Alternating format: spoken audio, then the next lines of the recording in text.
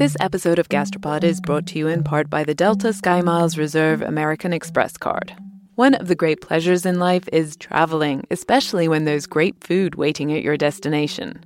When months of planning, preparation, and exploration all culminate into one perfect bite, there's nothing better. For those who want to taste the world, go with the Delta SkyMiles Reserve American Express card, made for people who are in search of their next food adventure. If you travel, you know. Visit go.amex/reserve to learn more. Hi, I'm Johanna Ferreira, content director of Pop Sugar Juntos. Juntos is all about celebrating Latinx culture, pride, our many intersectional identities, and joy. Thanks to support from Prime, there's so much to get into over at Juntos this month. From conversations with the Latinx minds behind our favorite new movies and resurrected TV shows, to thoughtful celebrity commentary and exclusive interviews with some of the biggest Latin music artists today. And it doesn't stop there. Get more of the music, movies, and shopping you love on Prime. Whatever you're into, it's on Prime. Visit Amazon.com/Prime to get more of whatever you're into, from streaming to shopping. And get all of our latest coverage at popsugar.com/juntos. Con amor, Johanna.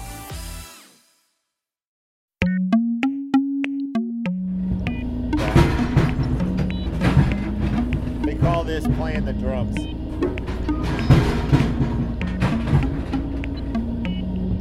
When this happens, we're playing the drums right now.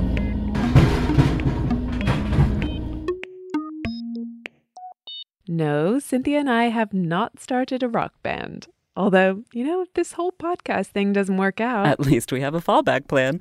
The drums in this case are the sound of the chains of a fishing trawl net hitting the side of a boat. This episode, we're tackling something that sounds like a book you read to little kids. One fish, two fish, red fish, blue fish, you mean? Exactly. Or, in this case, counting fish.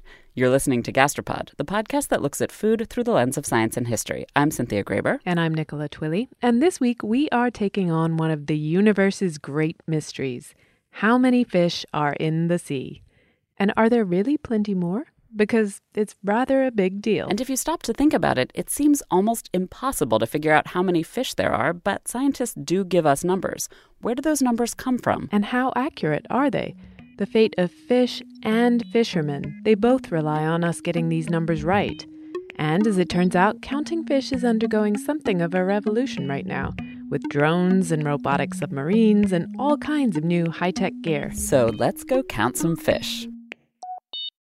We got up at the actual, literal crack of dawn to go out for a day of fish counting with Bill Hoffman of the Massachusetts Department of Fisheries. So this is a fishing vessel, Miss Emily, based out of Situate, Massachusetts. Kevin Norton is the captain. We joined 2 scientists and 3 fishermen out there on Cape Cod Bay. They plan to be out on the water for maybe as long as 20 hours to pull up a handful of trawls. Basically, they're dragging the net through the water for a half hour or so at different spots in the bay. And those sounds that you hear? That's Bill and his colleague Nick sorting and counting and weighing and measuring the fish that we caught.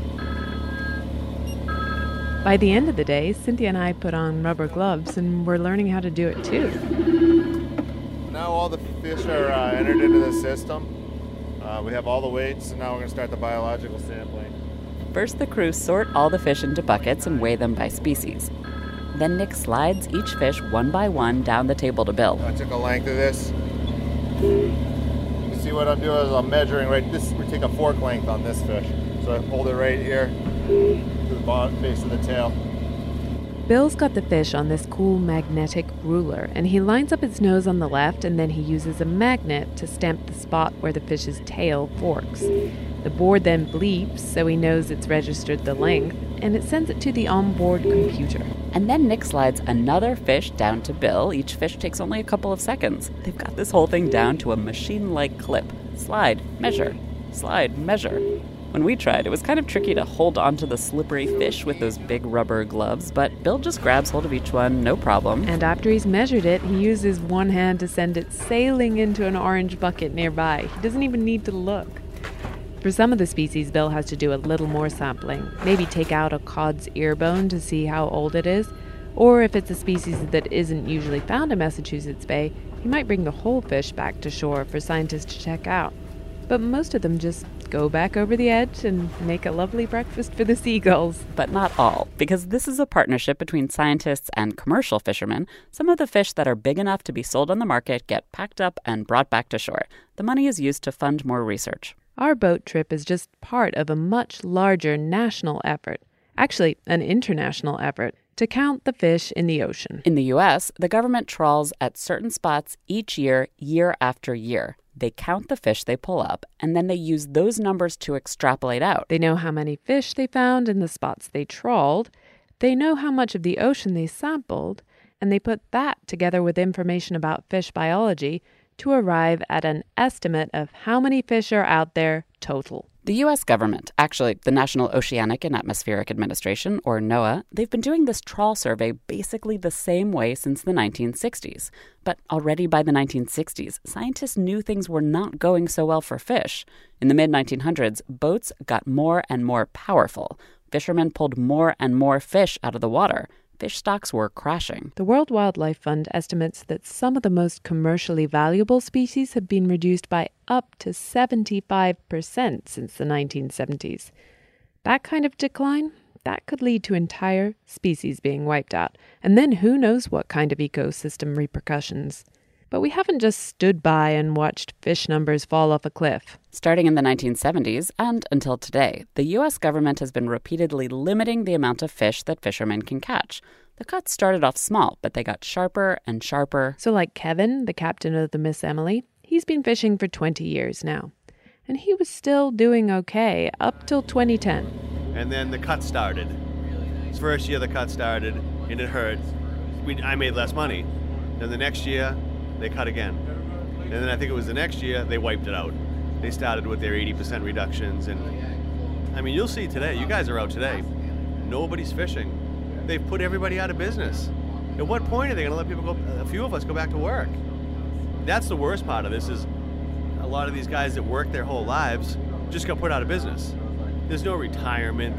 They weren't able to sell their boats and permits and retire because by the time they've gone to sell their boats and permits, they're worthless. I mean, these permits were worth $500,000 a few years ago. Now they're worth, I don't know, if you could sell one. That's another reason counting fish matters. It's not just about the future of fish. Fishermen are going out of business, they're going bankrupt, and that affects their lives and families, but also the entire coastal community. And frankly, Kevin thinks the most recent cuts are far too dramatic because he's seeing plenty of fish out there. There was a year, we had a warm year. There wasn't much caught around for a year.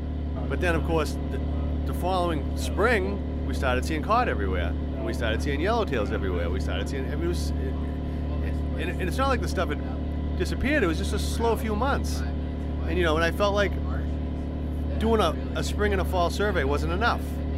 They're not getting a true picture of what goes on in the Gulf of Maine. Here is where the battle lines have been drawn. Fishermen and scientists over the past few decades have been literally yelling at each other in public meetings. Fishermen like Kevin are seeing lots of fish, and they think the government is counting in the wrong places and at the wrong times. The government says, of course Kevin and his fellow fishermen are seeing plenty of fish, because they go to where the fish are. That's what fishermen are good at. And everyone is angry. New England is one of the biggest battlegrounds of all. It's a major fishery. If you live in the U.S., you've probably eaten fish from New England. Lobster, clams, cod, haddock. New England's towns were built on money from fish. There's a sacred wooden cod that hangs in the State House. Cape Cod is, yes, named for the region's iconic fish. And at the same time, it's a major center for fisheries science.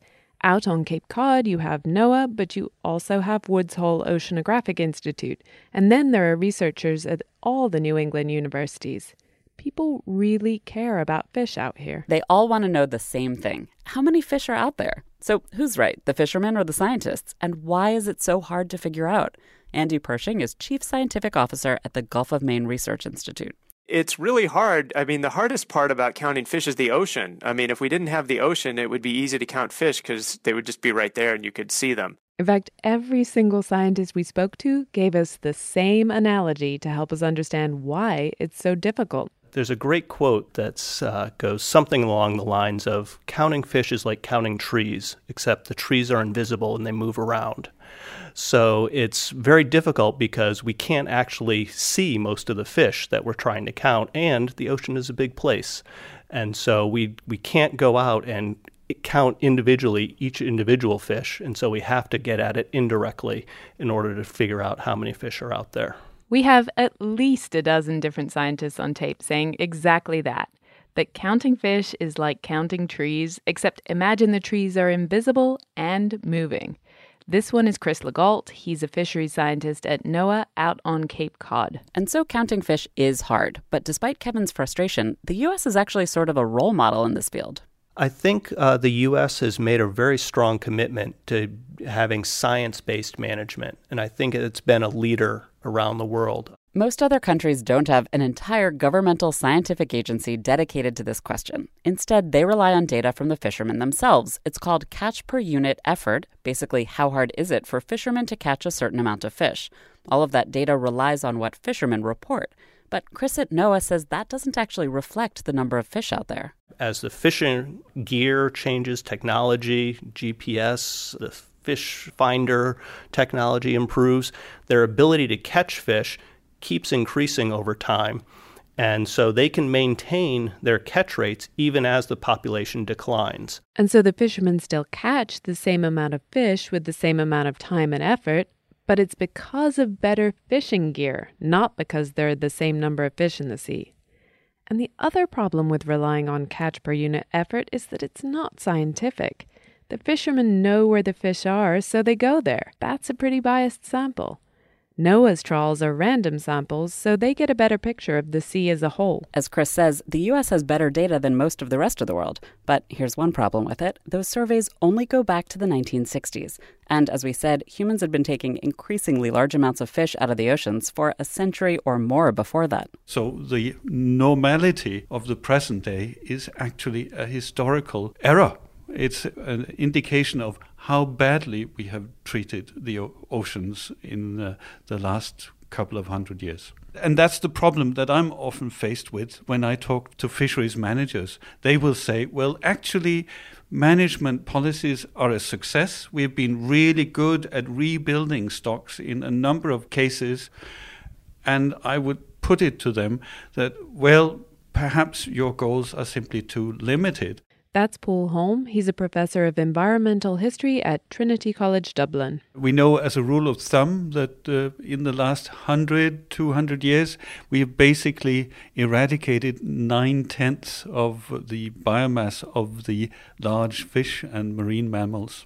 9/10? That sounds like an insane amount. But how do we know? We weren't doing scientific fish surveys over the hundreds, thousands of years we've been fishing, but we do have some sources, like fishermen's logbooks. There was very little incentive for example, the fish captains to doctor their logbooks. They kept the logbooks in order to be able to measure their own success, revisit the same places year after year, and basically keep a record for their own use. So, for example, in the Gulf of Maine, we had a fantastic study by Andy Rosenberg's team, which showed that the level of accuracy in these logbooks was simply astounding. Paul mentioned Andrew Rosenberg. He's director of the Center for Science and Democracy at the Union of Concerned Scientists, and he spent years as the Northeast Regional Administrator of NOAA's Fisheries Division. So Andrew and his colleagues went through all these logbooks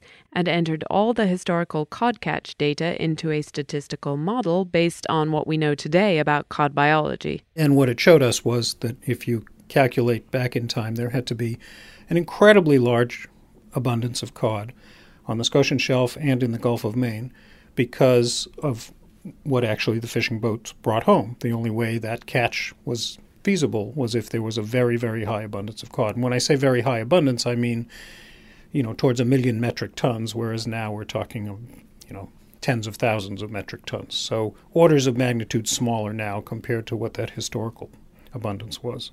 In fact, Andrew and his team showed that 9/10 of the cod in the Gulf of Maine is gone.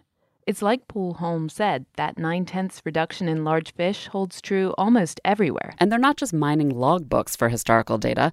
Paul has colleagues around the world who are looking into archaeological sites and doing genetic studies on fish bones. They're collecting restaurant menus to see what fish were common and cheap. All of these help paint a clearer picture of how many fish there used to be. You cannot really assess the health of any patient without knowing what was his or her condition prior to the present state. So that's true for the oceans as well. We need to know how much have we taken out from the sea in order to know what might actually be regained by building up fish stocks. So we need historical baselines in order to help managers get a sense of what is the potential ocean productivity. One reason that figuring out these historical baselines matters is that it helps us separate out how much of this decline in fish numbers is because of humans and how much is the result of natural cycles.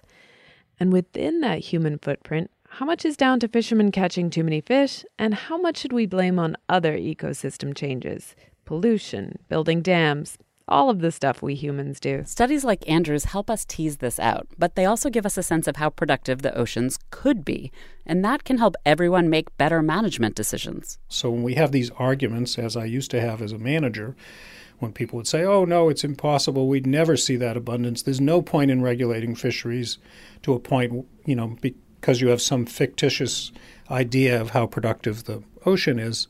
Well, actually, it's not a fictitious idea. We've seen historical examples of very much higher productivity when we haven't knocked down so many of the populations and the habitat to such a low level. Now, it doesn't mean that we're going to rebuild to millions of metric tons, but it does mean that the potential productivity is very much higher than we normally think of it in the day-to-day battles over what should the fishing rules be. So that's one problem with NOAA's surveys. If you're using them to look at trends, they're kind of blind to anything that happened before the 1960s. But there are other problems, too. The trawl doesn't work for all fish. Some species are known to avoid the nets, some, like tuna, cover huge distances, and some parts of the ocean just can't be trawled. Trawls don't get into rocky habitat. They hang up. You're going to lose the trawl. You can get up to the edge. So there is some habitat that's not well surveyed. That's Elizabeth Clark. Like Chris, she's a fisheries scientist with NOAA, but she's based on the West Coast, where there's a lot of these rocky bottoms. Still, the biggest problem with these NOAA trawls is also their biggest strength. NOAA has been doing them pretty much the exact same way since the 1960s. That consistency is great in terms of seeing patterns over time, but really, is 1960s era technology the best we can do? It's old technology, but there are also new technologies that can help us in a lot of ways. Today, Liz heads NOAA's research project on robotic submarines. They're actually called Autonomous Underwater Vehicles, or AUVs. This project got started about a decade ago, almost by accident. So there's an interesting story there. I'm not a fisheries biologist. I don't know anything about fish. And there was a conference once, and at the very last moment, they called me up and said, oh, Hanu, there's a conference here on sensors and fisheries. Can you come and give a talk? And, at the last moment, I said, sure. Hanuman Singh is an ocean engineer with the Woods Hole Oceanographic Institute. He'd already designed a robot that could glide untethered underwater, but he had no plan to use it to count fish. I walk up there, I gave a talk, and at the end of the talk, one of the scientists there came up and talked to me, and her name was Elizabeth Clark. And I thought, wow, that is very interesting. He was using it a lot for archaeological work, and he was using it to do some mapping of shipwrecks and things like this. And I thought, And so we started talking, and then we did a couple of pilot programs with her, over the course of 3 years. And so we went in together to start using an AUV that we were tweaking for purposes of trying to survey fish in their habitat. So Cynthia and I went to visit Hanu's robotic submarine in its shed at Woods Hole. So this is the robot. It's basically a 6-foot neon yellow torpedo with a bunch of high-tech gear built in. There's sensors to measure currents, there's cameras, there's sonars, all that is sitting on the bottom. When Hanu and Liz take the robot out for a spin, they chart a path for it ahead of time. Then they put it in the water. There's a small splash, and then it's off. And then we watch it go down until it disappears into the deep. We're holding our breath continuously. We don't breathe for 6 hours. Okay, so we watch it go down and work deep. The whole point is that the sub is autonomous. It's following a preset path, but it's responsible for avoiding all the boulders and cliffs on its own. All Hanu and Liz can do is listen to it beep. And what are those pings? Those are pings for location. So we send out a little tone at a particular frequency. The vehicle hears it and responds back. By calculating how long it took to get to the vehicle and back, we can figure out what the range to the vehicle is. And by using multiple of these pings, we can triangulate to figure out the vehicle's position. We pictured it speeding along the ocean floor, James Bond style, but actually... It doesn't go fast. A good question to ask is how slow can it go? Okay, and the great thing about that is it can come to a complete stop. And it can also go at speeds of about 30 centimeters per second, which is a little bit like walking. And as the sub strolls along the ocean floor, it's using sonar to map the seafloor and the fish, and it's repeatedly snapping overlapping photos, thousands and thousands of them. And so you get a lot of photos, and you need to analyze how many fish or what the habitat is, or the size of the fish, or the spatial relationships between fish and, let's say, a coral and a sponge. Once you collect the photos, that's just the start. Yes, of course. The first time you go out and, when we started doing this, the first reaction we got was, oh, fantastic. These images are better than we've ever seen. And they're in color and they have fantastic resolution. And the next reaction was, oh, what are we going to do with all this data, right? And typically there would be a biology graduate student or some student standing there, doing all these annotations. And they would take, literally half an hour per image. But when you have 10,000 of those, that adds up really fast. And so we've gone very rapidly from an area where we had very little data to collecting lots and lots of data. And now the big push is to go from that data to information. Okay, so they don't really want to collect the images per se. What they want to collect is how many fish there are, what is their distribution, what are the different species. And so we're working on techniques to actually automatically segment them out, figure out what the different fish are. And of course, none of these techniques are perfect. Hanu and his colleagues are trying to automate some of this using artificial intelligence. But it's a hard problem. Fish that live at the bottom of the ocean tend to look like the bottom of the ocean. The team is taking out the AUV repeatedly over a few months this fall off the coast of San Diego. The robot is great for untrawlable habitats like the ones off California. It could help count fish that live in areas where trawls can't go because they'll get caught on the rocky bottom. So the robotic submarine solves one problem, but what about species that migrate all over the world like tuna? This episode of Gastropod is brought to you in part by the Delta SkyMiles Reserve American Express card. You know that feeling when you try a new food for the first time and your mouth experiences these brand new flavors and sensations? It's like, wow, I didn't even know a food could do that. This happened to me when I went on this amazing trip to the northern tip of Queensland in Australia. We were so far north that we were off the country's electrical grid, and we were staying on a banana farm where they grew dozens and dozens of different kinds of bananas. In the morning, I woke up to a basket full of some of the most bananas you can imagine. Red ones that were super soft and sweet like raspberries, and small finger-sized ones that were sort of floral, and even blue ones that tasted exactly like vanilla ice cream. Life's too short to pass up extraordinary experiences. And if you're ready to take your next big food adventure, go there with Delta SkyMiles Reserve American Express card. If you travel, you know. Visit go.amex/reserve to learn more. Vacations can be tricky. You already know how to book flights and hotels, but now the only thing you're missing is, the actual travel experience. Because is it really a vacation if you're just sitting around like you would at home? You need a tool to get the most out of your time away.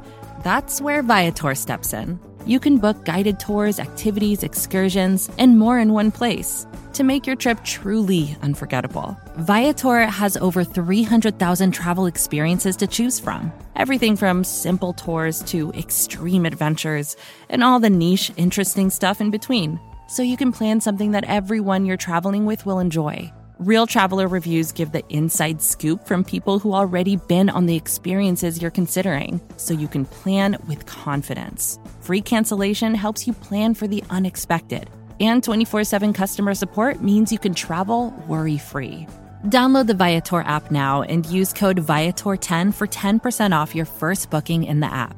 Find travel experiences for you. Do more with Viator. Tuna can't be surveyed by the NOAA trawl, so fishery managers rely on the numbers that fishermen catch. And those numbers are flawed, like we said. And the other problem is that tuna are highly migratory. They can range all over the Atlantic.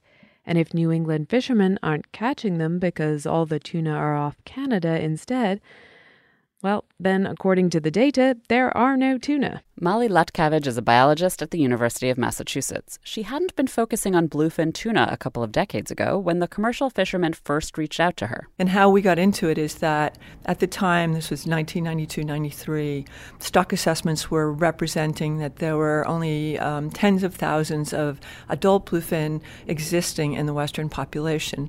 And the issue was that our New England fishery, commercial fishermen and the spotted planes that worked with them said that they could see that many fish in one or two schools that were at the surface in the Gulf of Maine. And so they greatly disputed what was being represented of the Western population, but no one would listen to them. And they said, come fly with us, come look, and we'll show you that this just isn't right.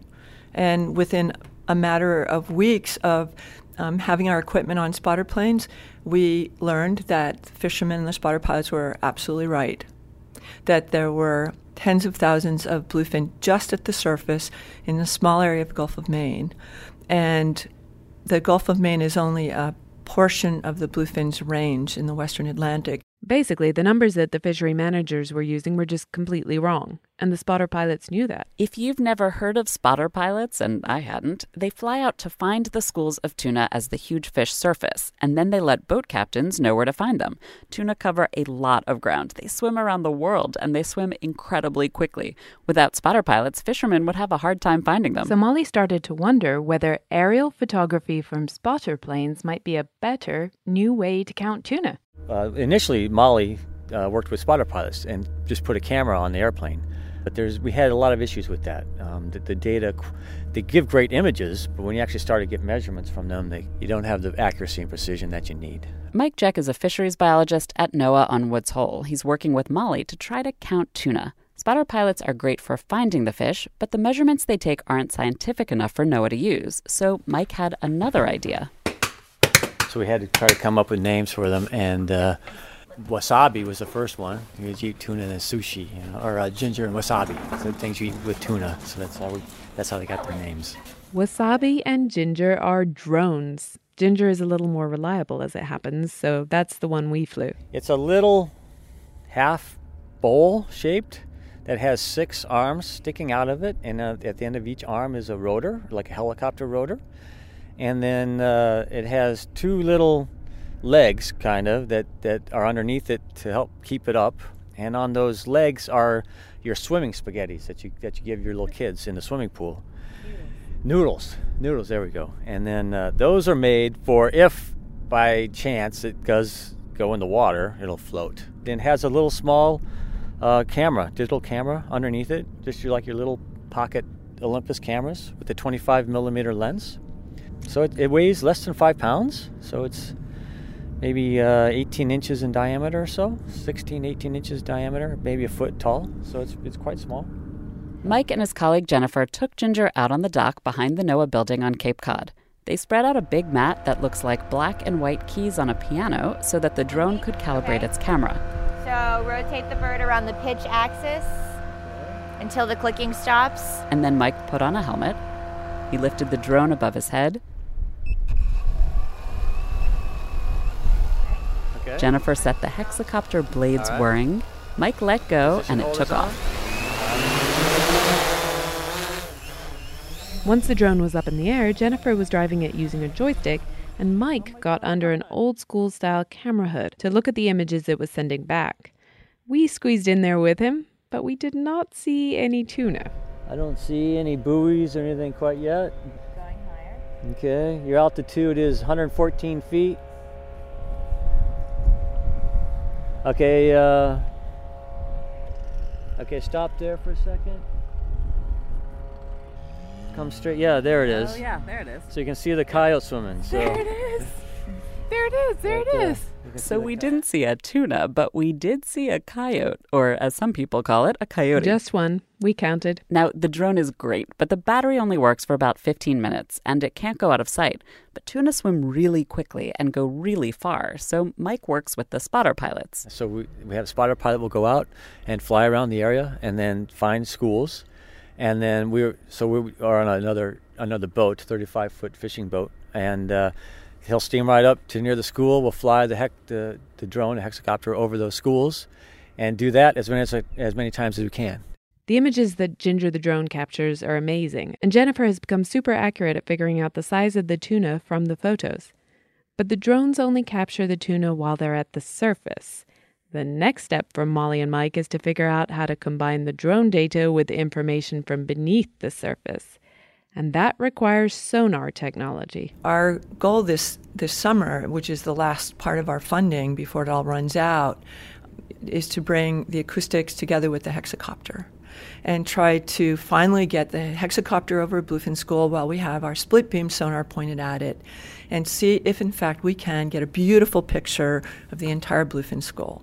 Flying drones with Mike and Jennifer was incredibly exciting, watching those pool noodles zipping over the water and seeing the real-time images of the coyote. Amazing. But the drone isn't quite ready for prime time yet. Battery life is a key, and I think that's for anything. If we get Tesla to work on smaller batteries for this, that'd be great, because it is really battery life. When you're in close, 15, 20 minutes goes by pretty quickly, but when you're going for something like tuna, that goes really quickly. And they can be further away and they're fast swimming, so it's battery life is the big thing.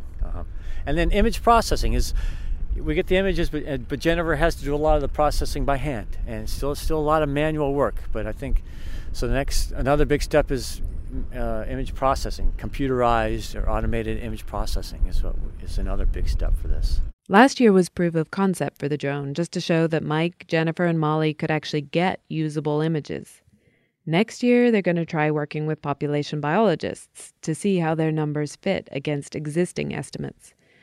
In other words, it's going to be a while yet before drone surveys are part of the official tuna count. But in some cases, these new technologies are already helping survey fish and protect them. New high-tech underwater cameras not only improved the accuracy of the scallop count in New England recently, but the camera also found a region of young scallops, and so the policymakers could close that region down and protect it. So that's one success story. But there are real challenges to integrating these new methods into the official count. Chris Legault told us that having more data actually, somewhat ironically, makes decision-making harder. And so it's almost a curse at times as we gain more and more information, it becomes more clear how much we don't understand. And we're not just gaining new information from drones and robot subs. There are teams working on counting fish using scraps of DNA in the water. There are teams using new broadband, sonar, and passive acoustics to count fish. Counting fish is a hot area for research. However great all of these technologies are, another problem is that each one comes with its own bias. Some fish avoid nets. Others shy away from cameras. Still others are disturbed by sound. As Ginger the drone circled overhead, Mike Jeck explained that each one of the different methods has pros and cons. That's one of the key things that we really try to push with these is they all give you different information, and hopefully you can use that information and combine all that information. So and every sampling gear has its own bias and error. Those are the inherent limitations. As long as you know those and you can account for those, then that's what you need to do. And so it's not that any one sampling gear is wrong. If you rely on one piece of gear for everything, then that's not good. And none of these new sampling methods is going to put an end to the time-honored NOAA trawl. Like we can't tell ages. What they're feeding on. You can't tell what they're feeding on, their ages, the maturity stages, whether they're going to spawn or not spawn. So the only way you can do that right now is with sampling. You have to capture them. So we have to use nets. Sometimes you just need to catch a fish to count it properly. But also, you need to continue that trawl to have a sense of larger population patterns. You have to be able to integrate this with the existing data. There aren't long time series for these new technologies, but there are long time series for bottom trawl surveys. So you don't want to throw the baby out with the bathwater. You want to be able to integrate this with bottom trawl or more traditional methods. You need to somehow knit these old surveys and new surveys together in a logical, cost-effective way that improves stock assessment and the number of fish that you can do stock assessments on. As Liz Clark points out, you have to do the counting the same way year after year for years and years for the data to be considered scientifically accurate. And on top of that, you still need physical samples to figure out the sex and age of the fish. So that means you have to keep doing the trawls, but to get better numbers, you have to integrate these new technologies alongside them. And doing both costs money, obviously.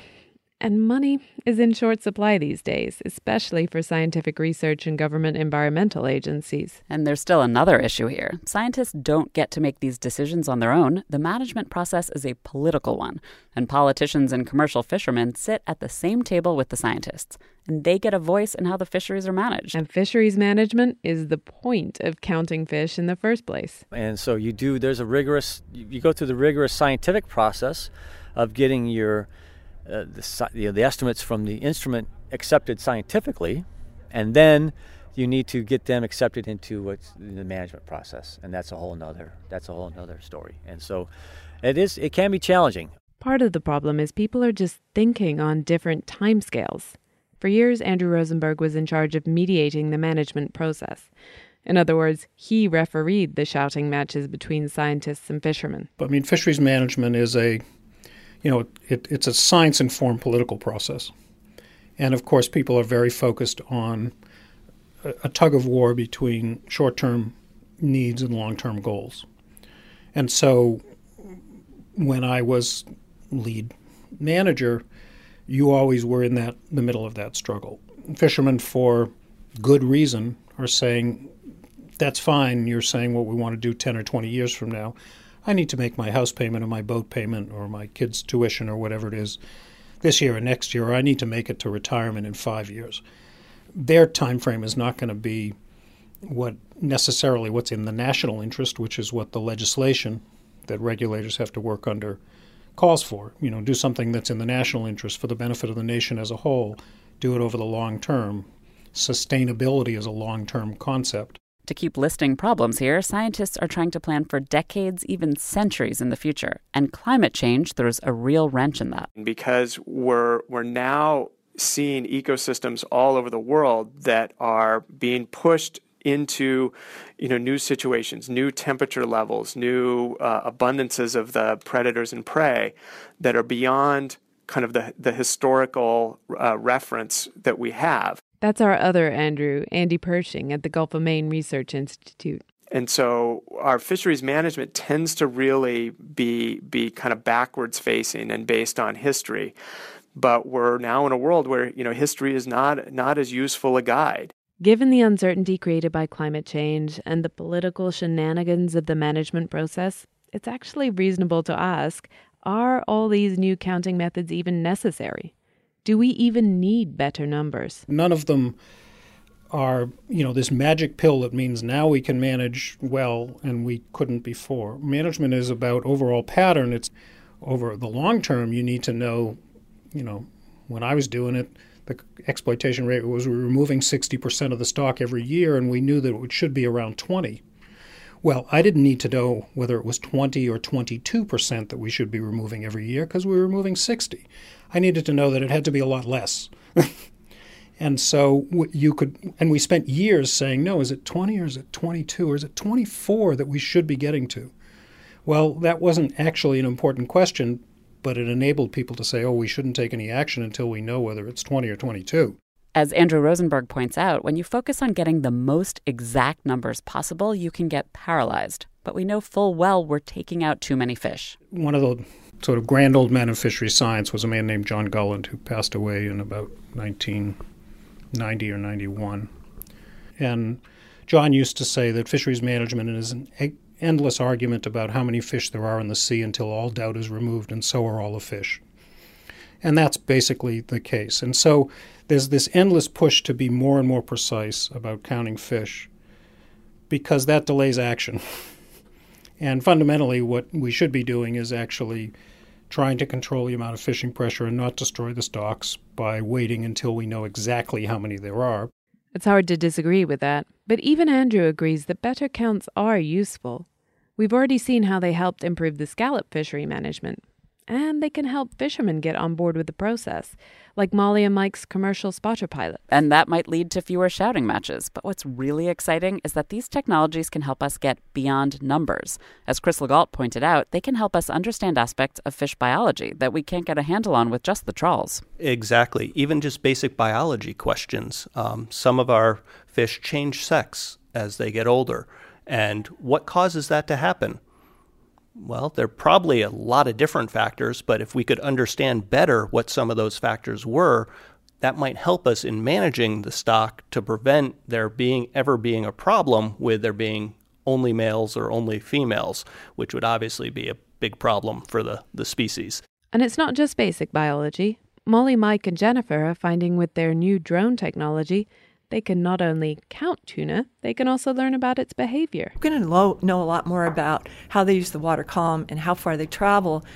We didn't have that knowledge before. And so we're going to know a lot about what we're not assessing or counting or including in assessments that we didn't know before because of these other new tools. And what's interesting with these types of instruments and sonar that are different than nets is that you can really look at the fine scale spatial distributions of the animals, and you can even start to look within schools at the behavior within the schools. So if you know the juveniles are acting differently than the adults, do you manage the juveniles differently than the adults? And there's an even more exciting aspect of all these cool new toys. We know so little about the whole world under the ocean surface, but these are giving us a glimpse of the entire ecosystem. So it's pretty important that we start gathering information that is about the fish and where they live simultaneously, because it's so important not only to get species-specific information for individual stock assessments, but rather to get the information needed for these more integrated ecosystem assessments that put the fish in the whole ecosystem context. And these methods are just coming online that we can use. I think it's really exciting. We started this episode with a couple of questions. How do we count fish, and can we do it better? But it turns out maybe we were asking the wrong questions. When you count fish, you're just looking at individual species. That doesn't tell us anything about how they live in the water, what fish are swimming nearby, how the predators and prey interact with each other, how they interact with their entire habitat. And knowing all that is the only way we're going to be able to keep eating fish and still have more for the future, especially with the uncertainties of climate change and the world's growing population.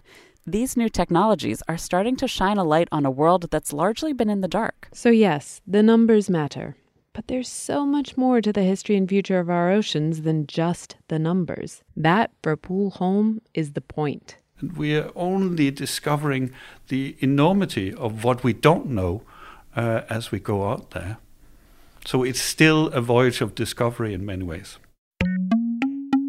We have way too many people to thank this episode to list everyone by name. So many fishermen and spotter pilots and scientists and fisheries managers spoke with us to help us understand the challenges and the technology.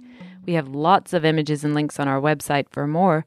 But for now, just a thanks to the wonderful Shelley Dawicki of NOAA for setting us up with so many great people, and Bill Hoffman of Massachusetts Department of Fisheries for taking us along for the day. We're going to get a little closer to shore next episode as we wade into the world of oysters. Rowan Jacobson has a new book out on the subject, and he has some advice for oyster newbies, as I was until a few years ago. So I've had a lot of success getting small salty oysters into oyster virgins, and then they convert pretty quick. It's really fun to bring people over to the other side of the fence.